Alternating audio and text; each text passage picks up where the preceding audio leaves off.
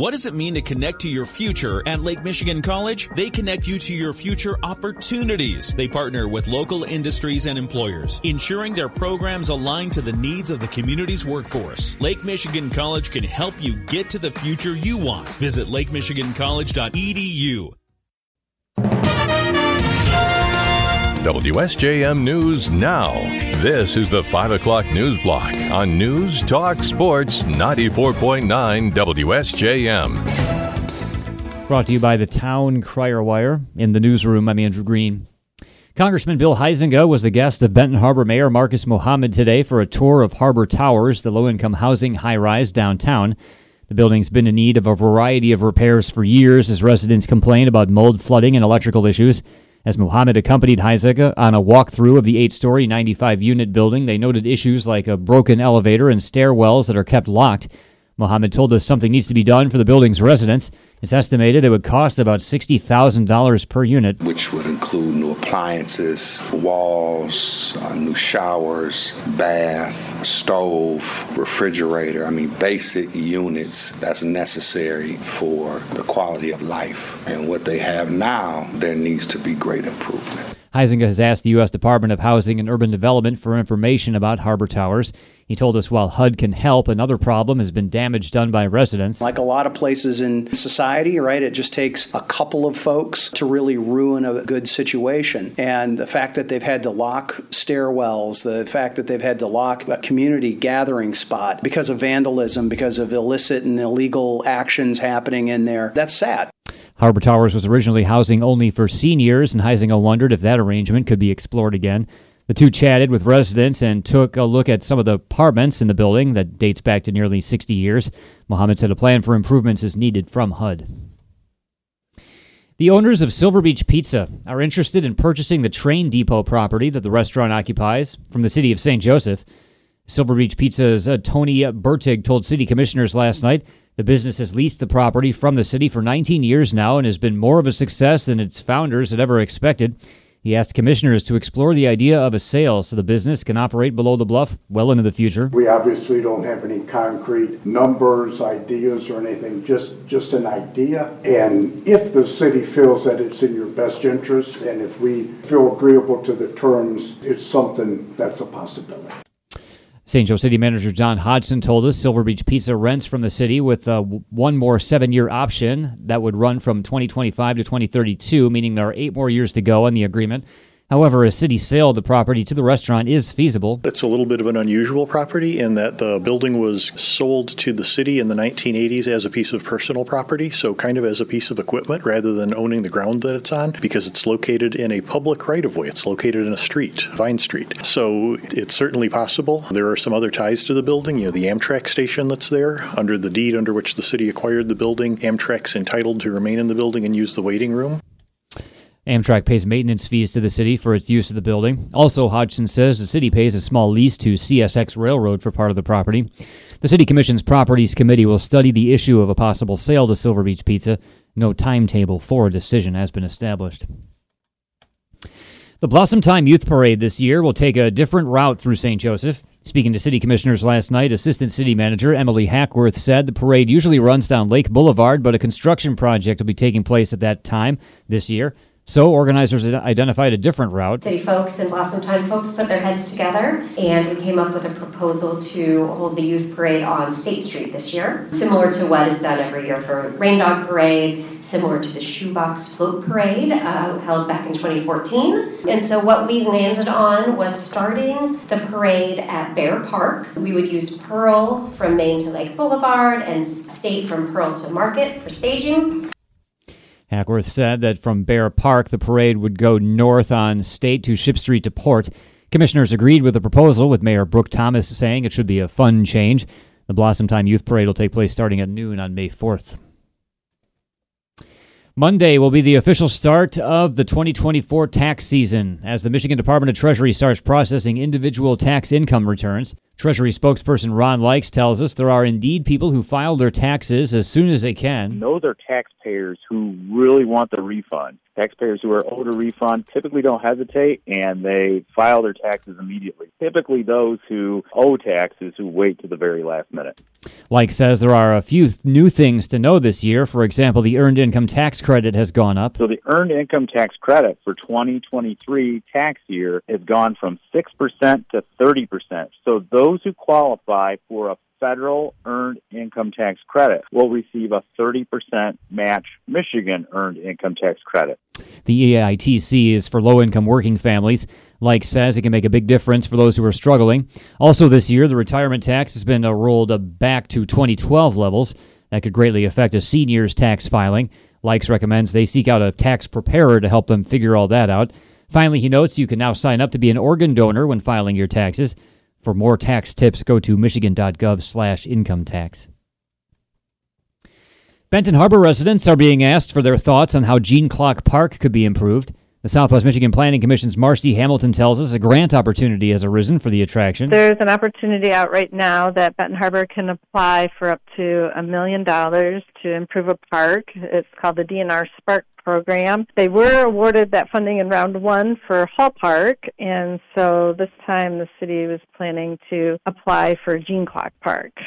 Hamilton says the application period for this new round of Spark grants opened up last month, and everyone's invited to a workshop tomorrow at the Benton Harbor Library to offer their thoughts. So we've been collecting feedback for a couple months now through surveys and stuff, so this is kind of our last big event to get feedback from the community.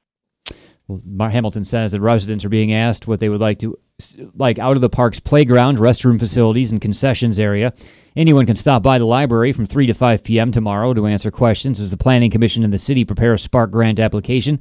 It's due on January 31st, and the state could announce a decision in March. And a new report says Michigan's economic standing in the country has plummeted, and the state now ranks 39th in personal income. Michigan future President Lou Glazer says the average worker in manufacturing makes about $100,000 a year. $27,000 lower than the country, not to mention $65,000 less than Massachusetts. We cannot become high prosperity again with our knowledge economy wages being so low. Glazer says the best use of policymakers' time and attention would be to develop a new agenda on how best to grow a knowledge-based economy in Michigan. He says if the approach doesn't change, the state will become one of the poorest in the U.S. WSJM News now continues with your Bloomberg report.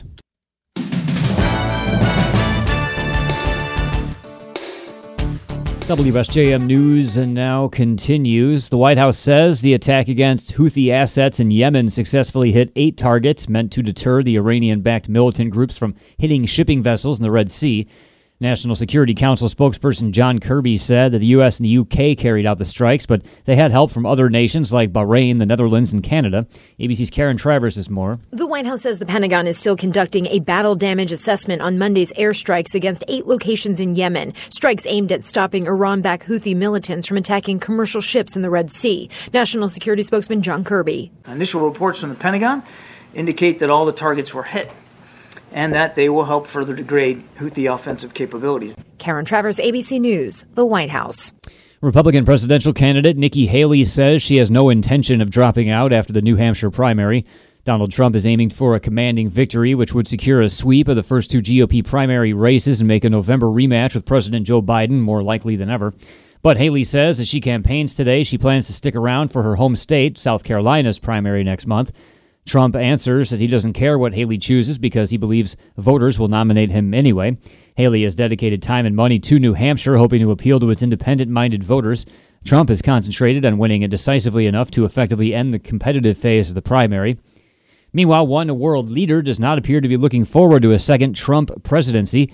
ABC's Andy Field tells us about remarks today from the Canadian Prime Minister. Prime Minister Justin Trudeau saying Canada's government is preparing for a possible Donald Trump second term and worrying it would bring uncertainty to the nation. Trudeau saying they were able to manage relations with then-President Trump by showing the U.S. and Canada can create economic growth for both countries. Donald Trump has called Trudeau two-faced, weak, and dishonest, and attacked Canadian trade during his 4 years in office.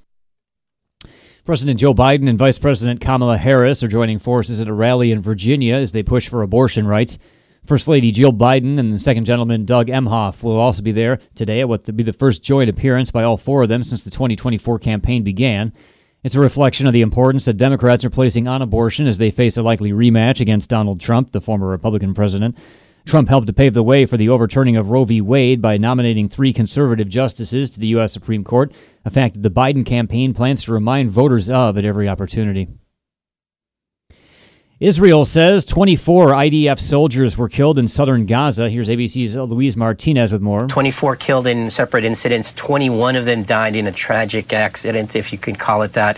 An RPG, a rocket-propelled grenade, was fired in the vicinity of a building that had just been wired for demolition, and there were troops inside. The bulk of those troops were inside, and then the explosion from that RPG caused a domino effect, if you will, essentially collapsing that building and all of the 21 soldiers that were inside. So a very strange incident, but again, highlights the dangers on both sides here. After the October 7th attack by Hamas, Israelis put aside their differences and rallied behind the war effort in Gaza. But as the war grinds on, the mood of the Israeli public is shifting and old divisions are reemerging. The catalyst is a rift over the polarizing leadership of Prime Minister Benjamin Netanyahu and a growing frustration with his management of the war. More Israelis have begun to attend anti-government protests and call for immediate elections. Netanyahu says the country must press ahead with the war. Critics say he's dragging out the fighting to stave off corruption charges that are hanging over him. The IRS is trying to make the letters it sends you more user-friendly. You'll still owe the same amount, but at least it'll be easier to understand. More from ABC's Andy Field. The IRS sends out about 170 million "you owe us" or "you made an error" letters each year. Those letters often complicated, confusing, and packed with legal jargon. The good news? Taxpayers are putting those notices into plain English with simple steps included on resolving what you over or underpaid. Don't expect them to all be easier to read this year. It takes time to do your taxes and to rewrite all the forms they send. A man suspected of shooting and killing 8 people in suburban Chicago this weekend was related to most of the victims, according to authorities, a day after the 23-year-old fatally shot himself after a confrontation with police in Texas. Joliet Police and the Will County Sheriff's Department say investigators believe Romeo Nance shot 7 people, most of whom were relatives, at 2 homes in Joliet Sunday before randomly shooting 2 men at other nearby locations. One of those men survived. The Illinois authorities said there's no evidence to provide a motive for the killings at this point.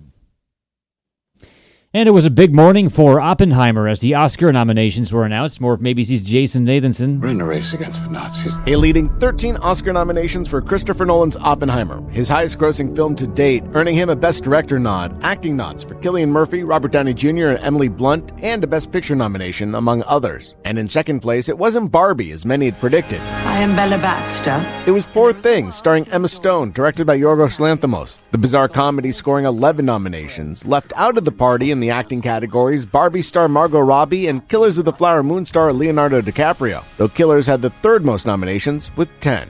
Jason Nathanson, ABC News, Hollywood. WSJM News Now continues with your weather forecast.